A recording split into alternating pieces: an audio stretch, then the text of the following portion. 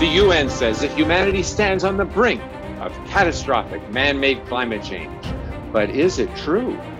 Not a chance.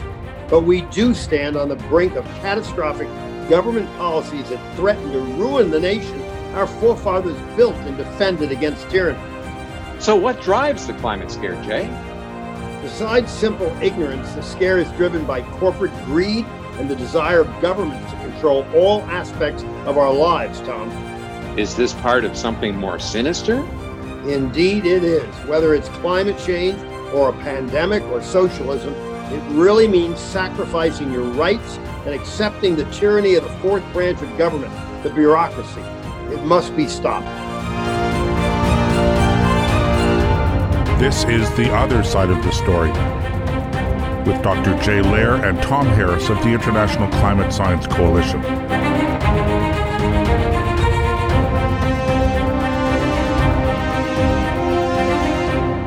Last year, the UNESCO World Heritage Committee decided not to officially declare the Great Barrier Reef as being in danger.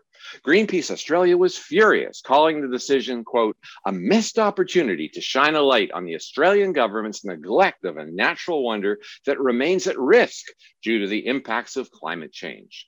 Greenpeace Australia Pacific CEO David Ritter said, under the UNESCO treaty, the Australian government promised the world it would do its utmost to protect the reef. Instead, it has done its utmost to hide the truth. Jay, what is the truth about the Great Barrier Reef? Is it really in dire straits due to climate change?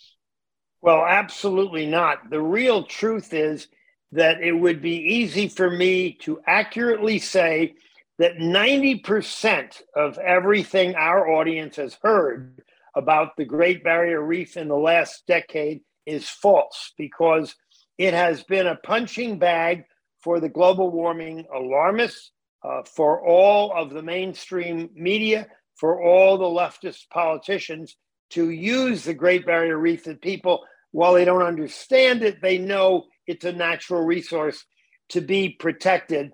And all they've heard about it is lies. And it is incredibly exciting that in the next hour, we're going to hear the truth about it from one of the world's leading experts on the Great Barrier Reef. So go ahead and introduce our guest. Yeah, sure, Jay. Dr. Peter Ridd is a geophysicist with over 100 publications and 35 years experience working on the Great Barrier Reef.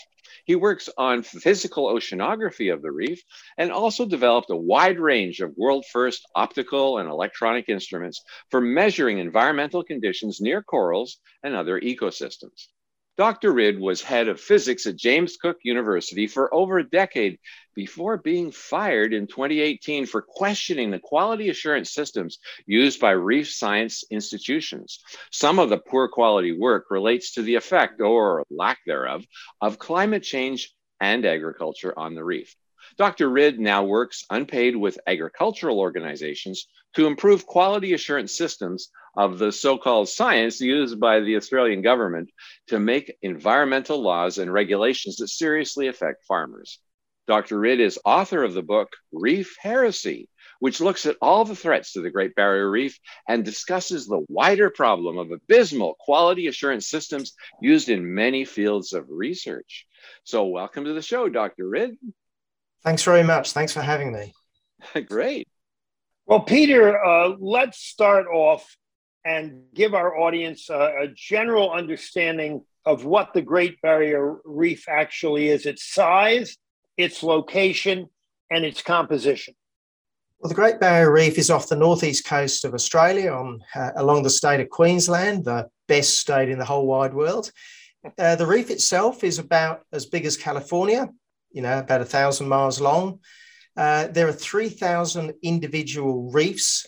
Each of those reefs is probably 1 mile to 3 miles across, separated from neighbouring reefs, anything from just a few hundred yards to, a couple of miles.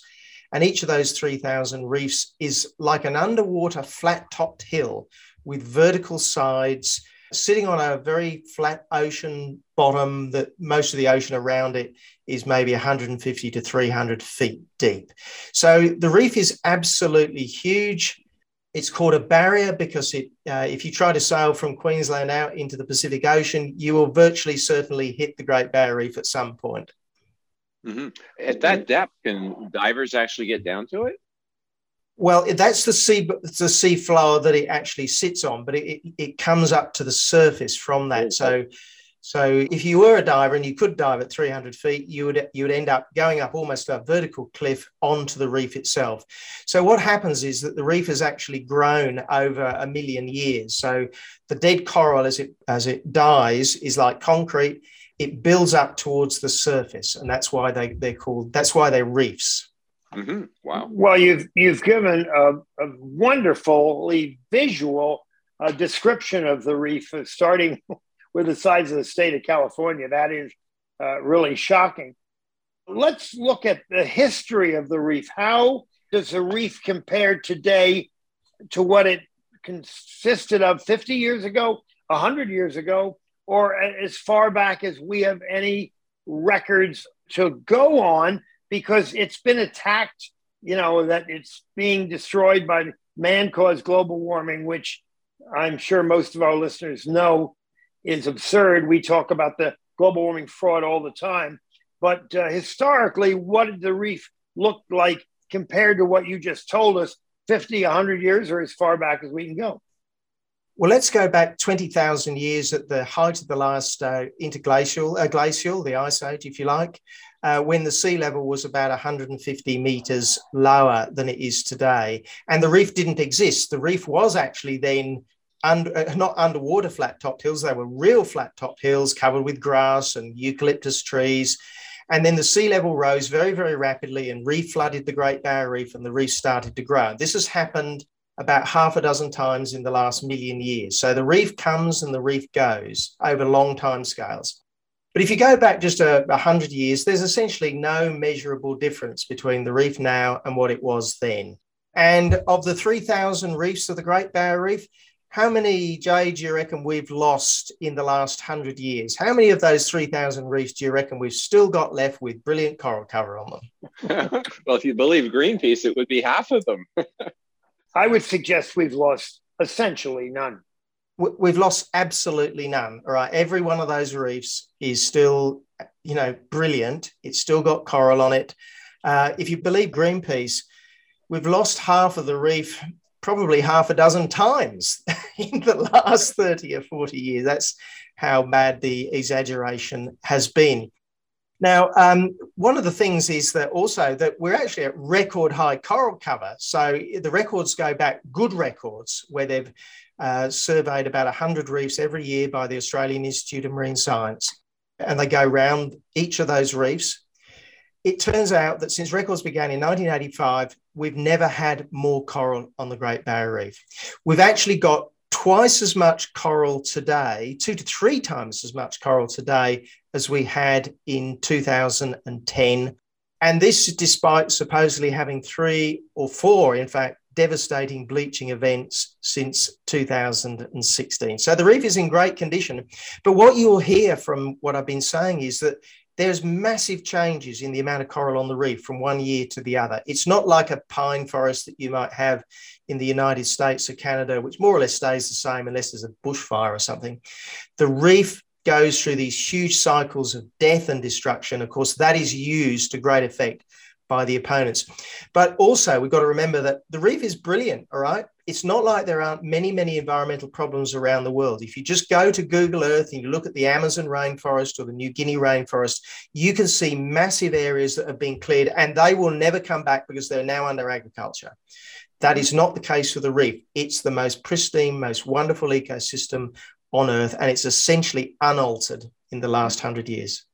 Why is the reef increasing at times? Well, the coral on the reef increases. So what the thing that really kills the most coral is, we call them cyclones, you call them hurricanes. The waves from a hurricane absolutely smashes the coral on the reef, especially the delicate staghorn and plate coral. So you can go from a coral which might have, 30, 40, 50, 60% of the seabed is covered with coral, down to 5% literally in 12 hours. That's how quickly you can lose your coral. And it will grow back over a period of 5 to 10 years. The other thing that kills coral is a little bit is killed by bleaching from hot water events. And also the crown of thorns starfish, there's plagues of those, which are also a natural animal, and they eat large amounts of coral. So it goes through these big cycles. Mm-hmm. Wow. Let's back up a moment. What exactly is coral? I would imagine that all of our audience has seen a piece of coral in a museum or maybe been near a reef. But actually, what is coral? Is it animal, vegetable, or mineral? Well, actually, it's mostly animal, but interestingly, inside it lives an algae called zooxanthellae. So essentially, it's an algae. It comes in a million different shapes and sizes, from great big blocks as big as a small car, in fact, as big as a small house, down to beautiful, intricate lettuce leaves or staghorn corals or plates. And essentially, the animal that makes the coral makes a calcium carbonate skeleton, which is a bit like concrete. It's very, very hard. And that's why the coral reefs can build up, because it never rots. And so that when the coral dies, it just builds up and up and up. But the very interesting thing about it, it has an algae that lives inside it. So it's called zooxanthellae, and these are normally just floating around in the water. It takes these in and grows the algae inside it as a method of getting energy from the sun, so it can use the sun. And this is the algae which is expelled during bleaching. So it chucks out the algae. The algae actually gives the coral its color. So most corals are a bit of a browny sort of color, and that's from the zooxanthellae inside it. Chucks it out and they go white. So they're bleached.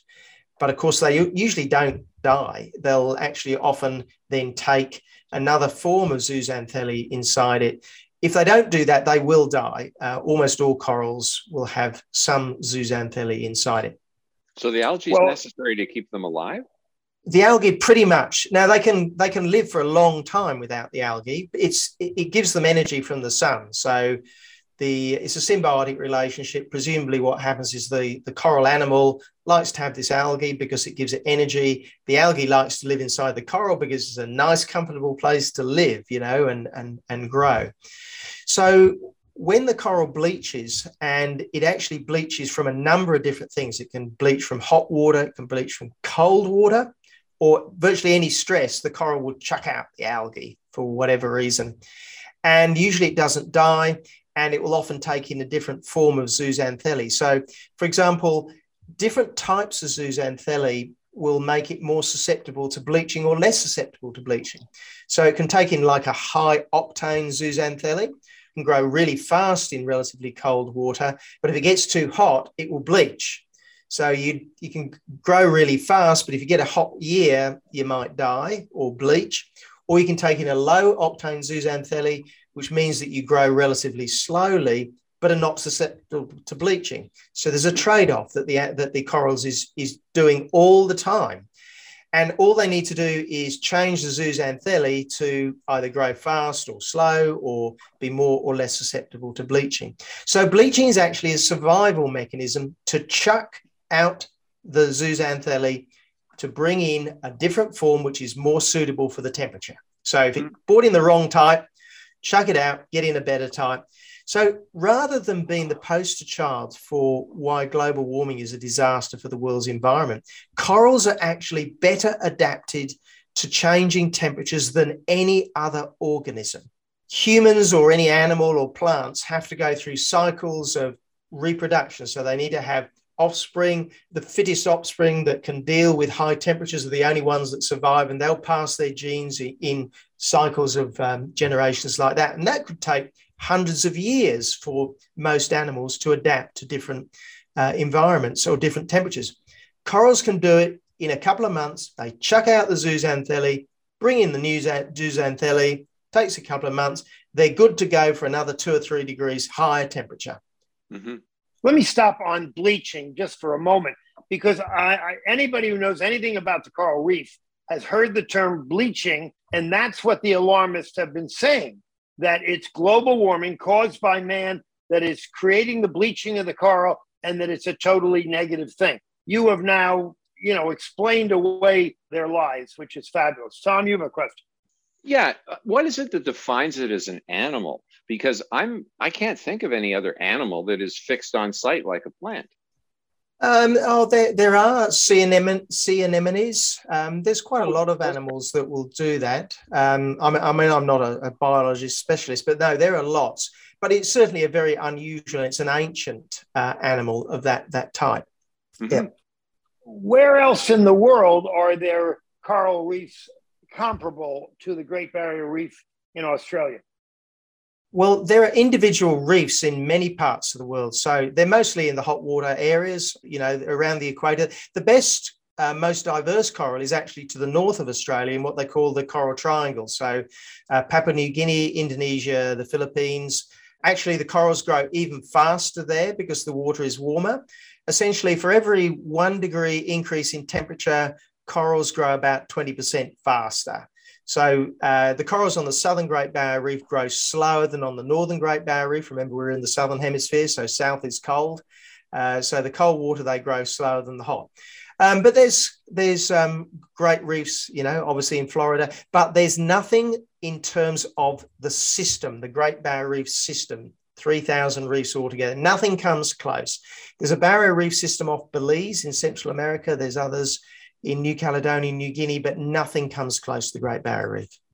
How far north can a reef grow? Or let's define the water temperature or the air temperature in which reef building is possible and where it is definitely not possible. Well, you can see it along the state along your coastline that you've got great reefs in Florida along the Keys, but as you move north, the reefs stop. Okay, now it's not because there's no corals. There are corals right up as far as Alaska, even, certainly in the north of Scotland, but they can't form reefs because the growth is not fast enough to take into account of the erosion of the coral. You can grow something, even concrete eventually erodes. So it's when the balance between when the growth is bigger than the erosion, then reefs will form. So you're talking in the mid 20 degrees, anything colder than that, especially in winter when it might get down. Oh, that's degrees Celsius. I should try to do the calculation in Fahrenheit. But so anyway, you get the idea. Hot water, reef growth, cold water, you still got corals. They grow awfully slowly. Yeah.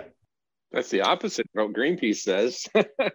Well, exactly. This is the crazy thing. You've actually picked the organism which can deal with temperature better than any other organism, right? But yeah, they've picked this. And in the bleaching thing, which you were mentioning before, Jay, they claim that mass bleaching never occurred before 1998. This is said again and again and again, that it never occurred, that yes, individual corals bleach, but never mass bleaching. Now, this is despite, the first expedition to the Great Barrier Reef from the Royal Society of London went in 1929. And guess what they observed? They observed bleaching in 1929. Now, was it mass bleaching in the sense that did hundreds of reef bleach? Well, how could we have known? Because Sir Maurice Yonge, who was the gentleman from England who went out there, he only had one boat and a couple of helpers, so he couldn't tell whether the whole reef bleached. He didn't have satellites, he didn't have aeroplanes. But there's no doubt bleaching was occurring right back then.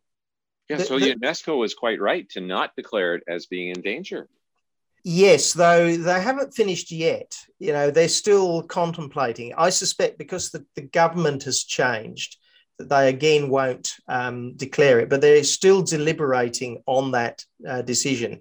And in fact, one of the arguments that was used by some of the very eminent scientists down here was because the previous government had, according to them, a very bad policy on climate change, then we should be punished by having the Great Barrier Reef declared as endangered. But because now we've got a new left of centre government, I suspect everything that they're not going to declare it. By the way, I think they should just get it over and done with it and declare it. Not that I think it's endangered, but it's this sword of Damocles that's over our head all the time that it's going to be declared. And we should just say, all right, declare it. We don't give a toss what you think. We know our Great Barrier Reef is beautiful.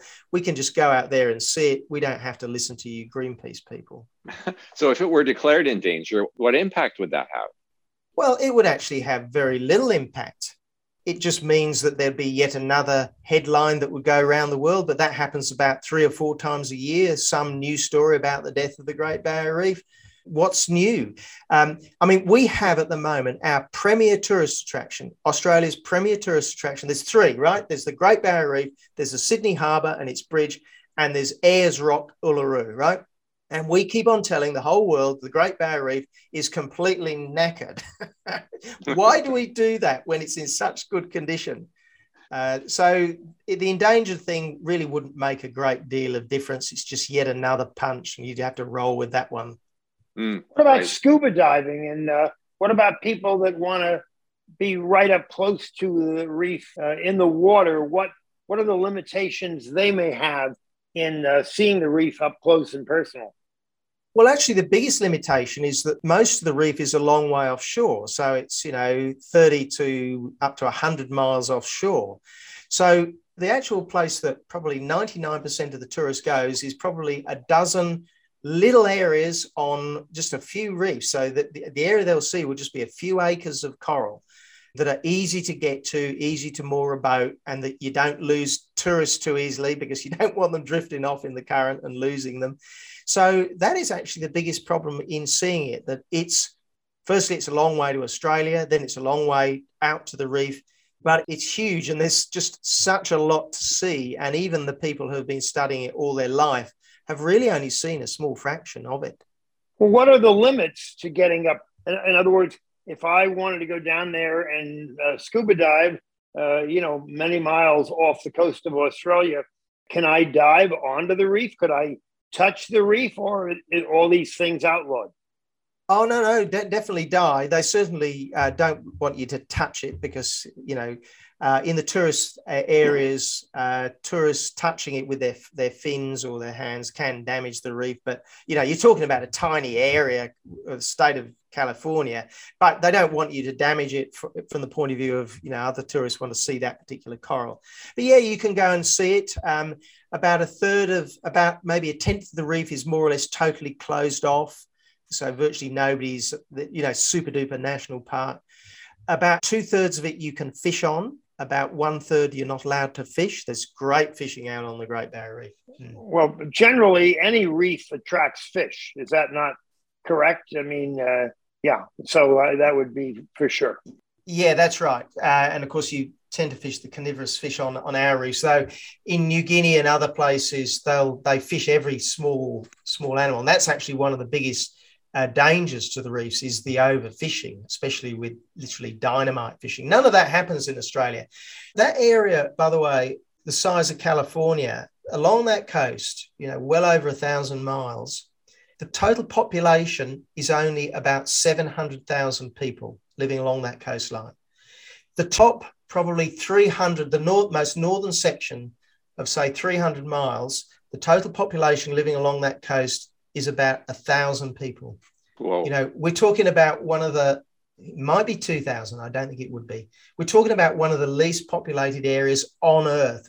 Almost no people pressure whatsoever. And that's why the Great Barrier Reef is just utterly fabulous. And it's just incredible that we've managed to convince the world that it is in such diabolical situation. Right. And that begs the question, why have the leftists, the fraudsters, been so successful of planting a seed in the minds of the general public that man-caused global warming is threatening the Great Barrier Reef? Why have they been so successful?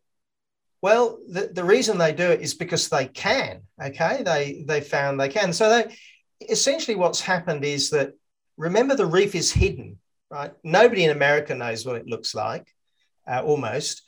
Almost nobody in Australia actually really has a really good idea of it. Maybe only 10% have actually visited it, probably not even that many. And they will only see a small fraction of it. It's underwater. And of course, a huge amount of coral occasionally dies. There's no doubt about that. As I mentioned before, you can literally lose half the reef. Now, at the moment, we're at record high coral. We've never had more coral on the Great Barrier Reef since records begun. Despite all these huge bleaching events, We lost maybe 93% in 2016 and more in 2017, and then more in 2020, and then more even this year, and we're at record high coral cover. So I'm getting sidetracked, go figure. But so they hear that, and they never hear about the recovery. So, after 5 to 10 years, you have a total recovery. So if a reef was on top of a mountain in the middle of a big city, you'd be able to see it recover and say, oh, look, the reef is looking really good today, isn't it? It's much better than it was 5 years ago. But because it's underwater and nobody can see it, the scientists can hide the truth, right? And they keep on doing that because they know from experience they can do it and there is no consequence for getting it wrong. Now, all these scientists have been saying we've lost half the reef and it's a diabolical shape, and now we've got record high coral cover. What is the reputational damage to them for essentially telling things which were untrue? They've been caught. It must have been wrong that a lot of coral died, because coral doesn't just grow over a month or so. It takes, 5 years to 10 years to regrow. It is impossible that such a lot of coral died. They were caught telling untruths, but there is no consequence for them for being so badly wrong. So they can tell these untruths, they can get away with it. They found they can get away with little untruths. I won't call them lies for obvious reason, because that has other connotations, but they're certainly untruths. And then the untruths have just got bigger and bigger and bigger. And now they're just whopper untruths. We've lost 93% of the coral, despite the fact that clearly we haven't. Now, the other thing is that they've removed dissenters. So dissenters get easily removed. The peer review system, which we could talk about if you like, is a disaster, because what it does is it ensures groupthink takes hold. So there's no quality checking. There's no reputational damage for getting stuff wrong. And the other thing probably that happens is that a lot of the biologists are emotional about the reef, and you can sort of understand that. So when they see coral die, they get all emotional. And that's really why we're in such a disastrous state with the reef. Not that the reef is in a disastrous state, it's the science of the reef. What can we see? What can we see from the air? I mean, you talk about the fact that few people can see it. Do you have to go underwater to see it? Or what do we see from aerial photographs? To see bleaching, you actually have to go underwater. You can see a little bit of bleaching from the air, but actually you can make some awful mistakes. Jennifer Marahassi has been pointing this out for a couple of years. Look, from the air, you just see a spectacular sight of, a great reef. But yeah, you really need to get underwater to have a good idea of if there has been damage occurring. Yeah, so they equate bleaching with death. I mean, I think the two sort of are synonymous in the eyes of the public, but what you're saying, and this is the important thing to emphasize, is that bleaching is part of a natural cycle and they're not dead at all. No, I mean, sometimes some reefs do die, right?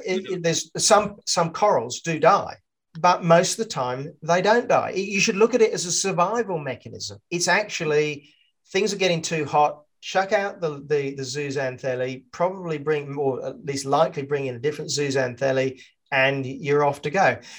In Australia, I don't know whether it happens in America, a lot of trees, because we're a very dry continent, in very, very dry years, they will drop all their leaves, and they drop it to conserve moisture, because you lose a lot of moisture from the leaf. That is a survival strategy. The tree looks dead, but it may not be. It will quite possibly recover from that. So yeah, it's a survival strategy, but the way the biologists and these so-called scientists have set it up is that bleaching does equate to death. And they'll say, I mean, some of the stuff is utterly scandalous, right? So in the 2016 event, they said 93% of the reef's bleached, right? And most people think, my goodness, 93% of the reef died, right? What they actually meant was that 93% of the 3,000 reefs experienced some coral that bleached. So you could have one little coral as big as my table here that got bleaching. And remember, each of these reefs is a couple of miles across. That reef, just with one coral on it, is now part of the 93%. And it probably didn't die. Peter, you're being very specific, and I'm trying to figure out how you know what you just told us. I mean, do I fly an airplane 500 feet over the ocean and I see an outline of the reef? Do I see the color of the reef? I'm trying to figure out how we know what you've told us. Well, actually, we don't, right? Because what they do is they fly an airplane at 500 feet at 150 miles an hour over, and they look out the window and they think they can see bleaching, and they can't, right? You can't actually get an accurate picture of bleaching that way. You can get some idea, there's no doubt. But remember, these reefs go down to 100 feet water depth. From an airplane at that height, you can see maybe 5 to 10 feet into the water with any clarity, right? Yeah, you can see corals below that, but to see their color, which is what you've got to be able to see, you've got to see it go white. It's very, very difficult. So you're only looking at a tiny, tiny fraction of the corals. And even there, it's very easy to mistake a light-colored coral for one that has bleached when it hasn't actually bleached. And of course, you certainly can't tell whether it's died. You've actually got to put a diver into the water to do that properly. And when that's done, and of course, that's done by the Australian Institute of Marine Science, every year they go around at 100 of these reefs and they check out how much coral is on the reef. And we've got record high coral cover. I want your listeners to just keep on just saying record high coral cover. This means that the coral did not die. It couldn't have died, right? Because, if we'd lost 93% or 50% of the coral in 93 and then more in 2017, 2020, 2022, it doesn't grow back overnight or over a week or over a month. It takes 5 to 10 years.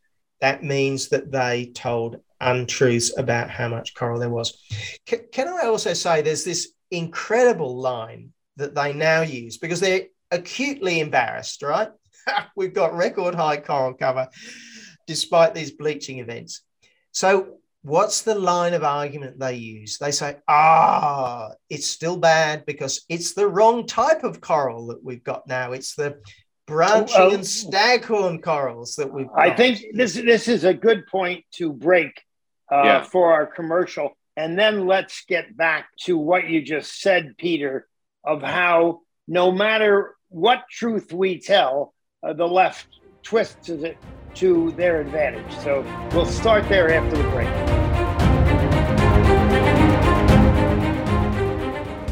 We know you love the versatility and portability of the Genesis Fogger, but sometimes you just want to set it and forget it.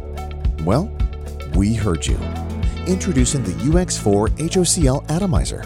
This stationary unit quietly protects you and is perfect for smaller spaces. With over 250,000 units sold in Japan, it's now available in the United States. Visit genesisfogger.com/outloud to see the UX4 in action and receive a 15% discount on either Fogger with promo code OUTLOUD. With Genesis, you're ready for anything.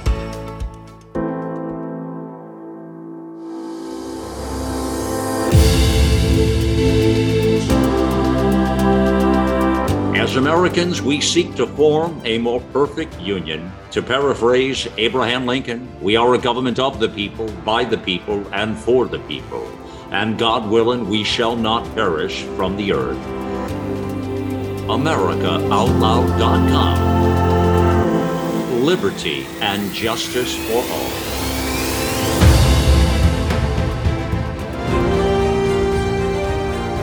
We're back with geophysicist Dr. Peter Ridd, 35 years experience working on the Great Barrier Reef. We're hearing that a lot of what we've been told is just simply wrong. The reef's in great shape. So over to you, Jay. Well, Peter, it sounds to me like everything the alarmist left says about the reef is upside down. It's not just wrong, it's 100% wrong. And they're actually casting lies that flip the truth on its head. So summarize again how we know that the Great Barrier Reef has been growing in recent decades rather than being decimated by man-caused global warming. Well, there's certainly more coral on it than actually since records began. We're at record high coral cover. And that's because each year the Australian Institute of Marine Science, since 1985, surveys about 100 reefs. They actually tow a diver around the perimeter of every reef. It's equivalent, if you did all of them together, it's equivalent to towing a diver about 1,000 miles. So it's a huge transect. around these reefs, and they estimate the amount of coral cover. So that's why we know we're at record high coral cover. We've never, since records began, we've never actually had more coral. So we should be celebrating. We should tell Greta that, calm down, it's going to be okay, that these scientists have completely exaggerated the death of the Great Barrier Reef. Well, there's hardly a single environmental issue that isn't identical. Whatever they say is false, upside down. They're never wrong a little bit. They're wrong totally, and just seems they want to plant these scare stories.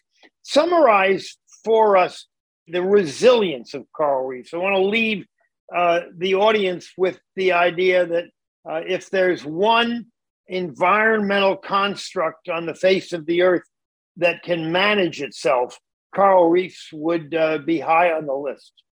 Well, that's right. I mean, if you look at some sectors of the reef, they'll go from, so if you look at coral cover, which is the fraction of the seabed which is covered with coral, and there's various other organisms that live there, not just coral, it can go from down as low as 5% to 10% coral cover, and then 10 to 20 years later, you could have 60% coral cover, massive changes in coral cover.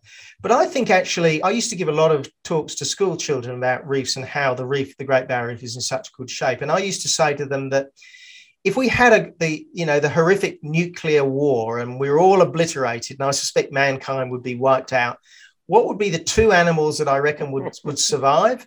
One would be cockroaches. They seem to be able to survive anything. And the other is coral reefs, right? Because they are so adaptable. They've been around for 200 million years, massive climate change, massive other things. And even, you look at what happened at Bikini Atoll, where the Americans did a lot of their nuclear testing. Go to Google Earth on Bikini Atoll. You see these huge chunks taken out of these Great Barrier Reefs by the nuclear explosions. And now there's wonderful, wonderful coral growing on Bikini Atoll. So it's an example of fabulous coral and the ability of the reefs to recover. I know it's a little bit trite. It's a very different to climate change, but they are incredibly adaptable organisms. Mm-hmm. A slightly different topic. I'm wondering, people act as if the change in pH in the water is a threat to coral. Is that the case? I do worry somewhat about that, because some of the measurements have demonstrated that coral does slow down growth. But actually, when you correct some of the errors that have been made on the growth rates of corals, actually living in situ rather than in experimental conditions, there is no slowdown in the coral growth rate so far, at least. But I do worry about that a little bit. It's the only thing which I think is a serious threat to the Great Barrier Reef. But as I say, much of this science is complete rubbish.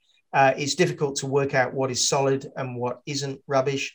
I think I was mentioning before that, that the scientists are extremely embarrassed at the moment because we've got record high coral cover and they've said that we've lost 93% of the reef, et cetera, et cetera. And then they make up excuses for themselves, which further, in my view, damages their credibility.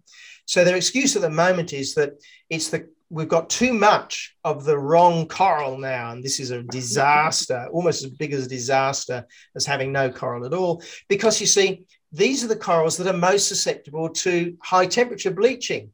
So we've got record high coral cover, and the corals we've got left have now regrown are the fast-growing staghorn and plate corals, which are the most susceptible to bleaching. And because of climate change, there's going to be more and more bleaching, so there'll be less and less of this coral. And this despite the fact that we supposedly lost all this coral in the last 6 years from 4 bleaching events, right? So the bleaching actually produced more of this coral, but they're now saying that having more of this coral is even more of a problem. So there's this terrible circular argument. Well, they do this all the time. It doesn't matter how you correct them. They will just jump on whatever you said and make it bad. But I want to add to Tom's point about the pH, and almost all the data on a dramatic change in pH of the oceans is wrong, just like all the data you're describing on coral reefs.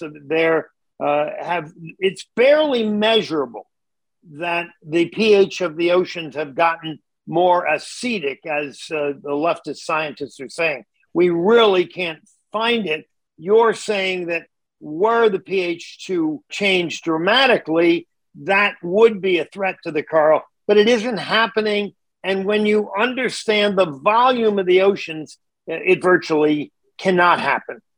Look, you're totally right. The total pH change so far might be 0.1 of a pH unit, so it's very, very small. But interestingly, for coral reefs, the pH changes by 0.4 of a pH unit virtually every day, right? Between night and day, it changes by 0.4 of a pH unit. This is the respiration. As the sun comes out, all the plants in the zooxanthellae get going. The pH of the water actually changes quite dramatically on a coral reef. So it's happening all the time. It's not like corals have no ability to deal with large pH swings. So that is another reason why I don't worry too much. In terms of reefs, what is the big threat? It's just people pressure. Actually, if you're too close to a big population and you're very close to the shore, as lots of reefs are, not the Great Barrier Reef. The Great Barrier Reef is a long way offshore. But if you're close to the island of Java, where there's 100 million people living there, and everybody's fishing of it, and there's sewage and there's all sorts of other things, that is a problem. But actually, when you look at the State of the Reefs report, the last one came out a couple of years ago, most of the reefs around the world are doing all right, provided you don't actually mine them for the calcium carbonate to make concrete, or you have too much fishing, or you dump huge amounts of sewage and waste on them. Corals would do fine. And the other thing that they've been proven to do is that even when you have smashed them for whatever reason, like happens in Southeast Asia occasionally, they come back when you remove that pressure. So unlike a lot of other ecosystems around the world, which won't come back because they're now under farmland, that's the end of them, basically, coral reefs are actually probably the least of our worries. We should be worrying about rainforests. We should be worrying about other environmental threats and other threats to mankind, not this supposed threat to reefs. For sure. Why have so many academics lied about the state of coral reefs? Is there some incentive in Australia not to tell the truth? Do they maybe make more money by writing articles about the danger of the coral reef, and they can then get a grant to study it? What's the incentive that keeps truth out of the limelight? Well, look, the whole scientific edifice is now utterly corrupt, right? That is just a fact, I'm afraid, that huge areas of science you just can't trust. We have the replication crisis. John Ioannidis from Stanford University talking about, how half the peer-reviewed literature is wrong. It's just as simple as that. It's wrong. We're finding this in physics, in chemistry, in psychology. Probably 90% is wrong in some areas of psychology. It comes down to that there just isn't enough quality assurance of the science, right? We use this system of peer review. The scientific institutions claim it's the gold standard. We know that 50% of peer-reviewed work is now wrong, because when replication tests are done, that's what the number that you come up with. Peer review is not when, this work is, all the experiments are redone, or that a dozen scientists pour over the work for, a month. It's just a quick read by a couple of scientists for a couple of hours. That's peer review. That's your quality assurance system. Now, so we have utterly hopeless quality assurance systems in this public good science.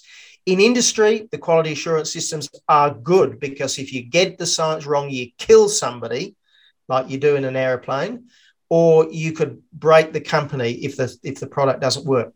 But here it doesn't matter. We got it a bit wrong about the reef. We said it all died, but actually it's now got record high coral cover. Nobody's going to lose their job. They gather around and make their own excuses. So this is the problem. And it's not just in Great Barrier Reef science, it's in climate science, it's in COVID science, it's in every area of biomedical science, it's even in physics, hard physics, that we have this problem. So that's why I started to really do a lot on challenging some of this wrong science in the Great Barrier Reef.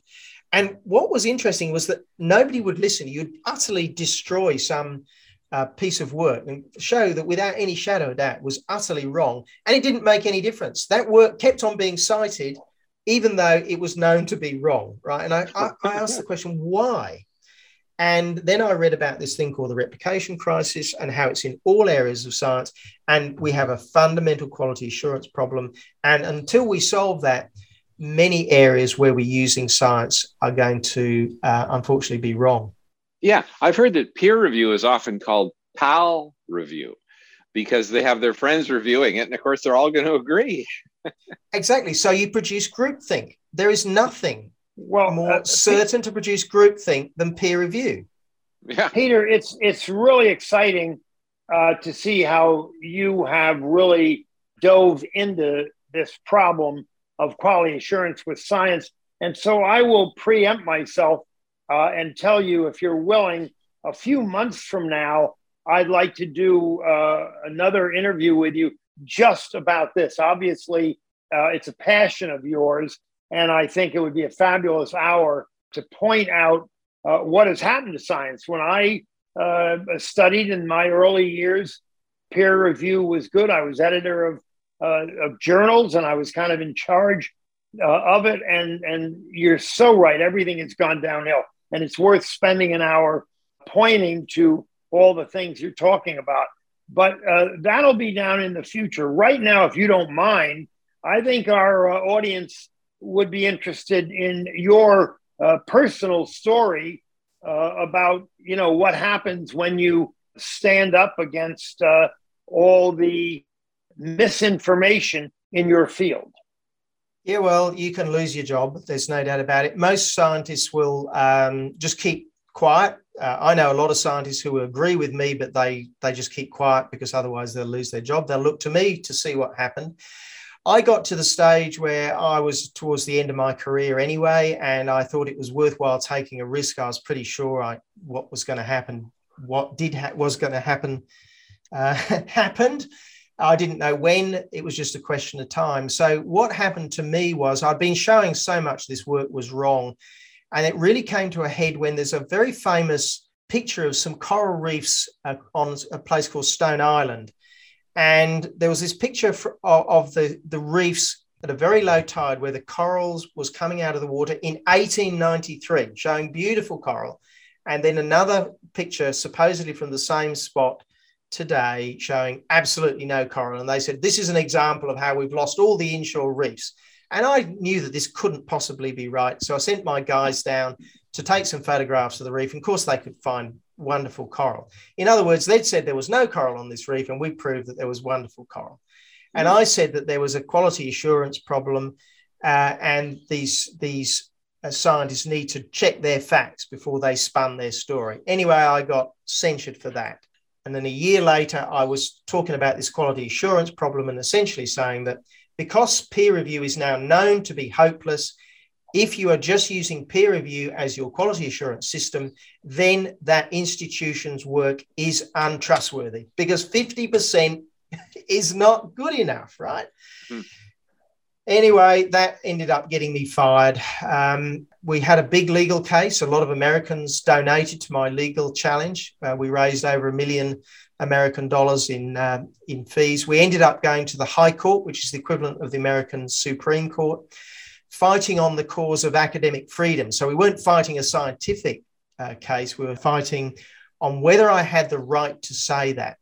Now, it was one of those strange legal things that we ended up winning. It was a very long battle. We ended up winning on the main legal point that James Cook University broke the law in censuring me for what I had said. However, this is a funny thing. Well, it wasn't that funny. They said that the university had the right to tell me to keep quiet about their illegal behavior. So because I'd spoken about what they had done, and they actually had the right to tell me not to speak about it, and did tell me not to speak about it, they still had the right to fire me. Anyway, that's one of those funny legal things. We ended up putting in an important precedent into Australian law that I had that right. And in fact, there has been a scientist since then who I'm pretty sure, it's all gone very quiet, who has escaped his university's wrath and has been able to say something because of that fight which we've had. Mm-hmm. Wow. Yeah, so you're a trailblazer in that regard. How have you pursued your science since? Well, essentially what I'm doing is I'm working on videos on the Great Barrier Reef, doing that type of stuff to try to get the message out. Because, of course, the mainstream media don't want to know the reef is brilliant. You're always working on the fringes. So YouTube videos and other things. We've also got a thing going called Reef Rebels, where we've taken a bunch of young people out to the reef to show them just how brilliant it is. And we're probably going to expand that.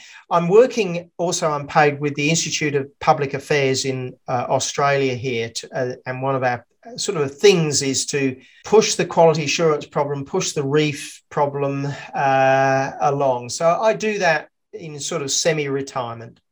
Mm-hmm. So what's the importance of coral reefs, like to the ecosystem, to humanity? I mean, besides being beautiful, what's the importance to the world? Well, I think that's enough, actually. You know, they are in many parts of the Pacific. They are an important resource. People fish on them. They're obviously a tourist place for us. But, you know, nobody in North Queensland or anywhere else wants to lose the reef. Nobody. We take no risks with the Great Barrier Reef because it's just such a wonderful thing. So it has an intrinsic value which doesn't have a dollar on it. You can put dollar values on it, I guess. But this is why it's such wonderful news that in Australia, half the school kids think that the reef is completely damaged. They're in depression about it. They think that by the time I grow up, it will be gone. Why are we doing this to our children? You know, when we know, and these, you know, I was going to swear there because these scientists know now that the reef is in good shape. They know what they're doing to the children. They know that they are telling things which are now untrue, and they keep on doing it. Mm-hmm. And it makes me so cross. Mm-hmm. Mm-hmm. Well, the reason is government control. I mean, nothing to do with man-caused climate change, nothing to do with the Great Barrier Reef, really has anything to do with science. It's to scare the public into giving the government more power, getting rid of our previous form of government, reinstituting communism and socialism. People think I'm being too harsh when I say this, but it's absolutely true. If people understood, in fact, you brought it out with the Great Barrier Reef, that the damage has been essentially zero when the opposition has been saying it's all but been destroyed. With regard to man-caused climate change, and there are very few people that will say that what I'm about to say is man's impact on the temperature of our planet is zero. It's not a tenth of a degree. It's not even 3 zeros before you get to a whole number. It is absolutely zero, but it's you're putting your career in jeopardy if you say that. So most of my friends would rather say, well, it may not be zero, but it's inconsequential. Well, it's inconsequential and no one can put a number on it. Mm-hmm. Mm-hmm. Yeah, and of course with the reef, you know, climate change isn't the only thing that's supposedly killing the reef. The farmers are supposedly killing the reef. That's how I got into this to start with. So pesticides, mud from the soil erosion, and nutrients from fertilizer. So they're cutting down on nutrients. This is exactly the same as the idea that's happening in Canada and Holland, cutting down nutrients for not good reasons. You know, you talk about inconsequential. The supposedly pesticides are killing the Great Barrier Reef, but when they actually try to measure pesticides out on the reef, right? So they run off the land out to the reef, which is, you know, up to 100 miles off the coast. They are in such low concentrations, you cannot detect them even with the most ultra sensitive scientific equipment. Zero, nothing, right? And yet farmers are blamed for killing the reef with pesticide. It is just crazy. Now, these people, they know that this is true. They know that. So they make up, oh, yeah, well, but in the inshore regions, we can just detect it. And there's some fish that swim from the inshore to the offshore 100 miles. And somehow or other, this damages the reef. You know, you think, well, you guys are just barking mad here. You're just making this stuff up. Yeah. It's so frustrating. When you take students out to the reef, do they dive actually? Do they actually go in the water? Yeah, well, on the occasions we have, yeah, definitely. We tended to go to inshore areas rather than offshore areas, and they are slightly more affected by the land. But, you know, so, I mean, still a tiny amount. But the inshore reefs are maybe 1% of the coral. Those are the ones which we used to go to. You do scuba diving yourself on the reef? I used to do a lot. So when I worked for the Australian Institute of Marine Science, putting in instrumentation, tide gauges, current meters, temperature sensors, and all the rest of it. It was never very brilliant diving for us because we weren't counting beautiful fish. We were putting down concrete weights and this type of stuff. So it was more industrial scale stuff, putting in big moorings to measure. And of course, people think the reef science is all about biology, but it's not. The physics, the chemistry, and the geology are absolutely important to understand. And most of these biologists have no idea about the physics and the chemistry of the reef. So you must have taken some pretty incredible pictures over the years. I was never a photographer, so no, not a great deal of that. But, that's a real skill to really do. And actually, that's an important point, that a lot of the pictures that you see are very unrepresentative of what you will actually see when you go to the reef. So that they've put the blue filters on, they've got the sun in the right place, and the colors have been really brought out.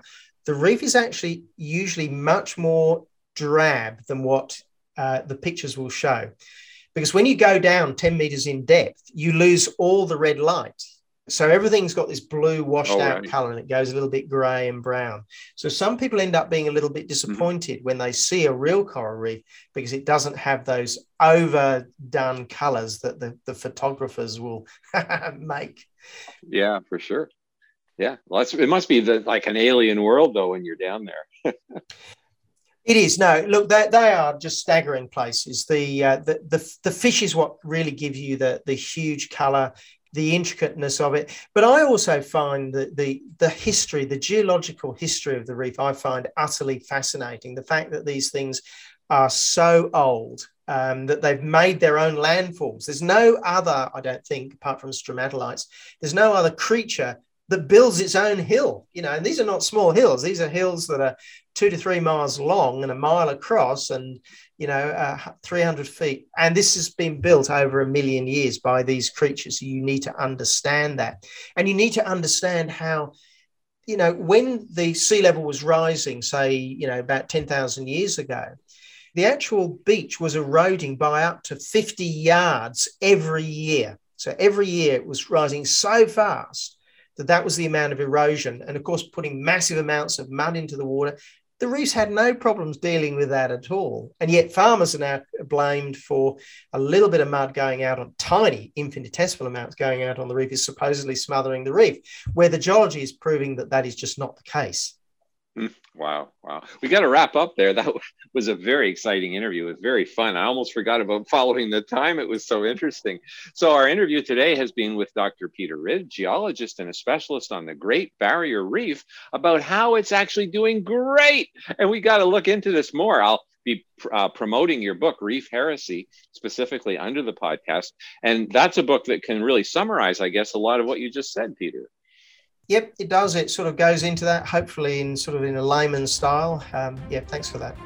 Okay, well, that's great. So this has been Dr. J. Lehr and Tom Harris with our guest, Dr. Peter Ridd, signing out from the other side of the story.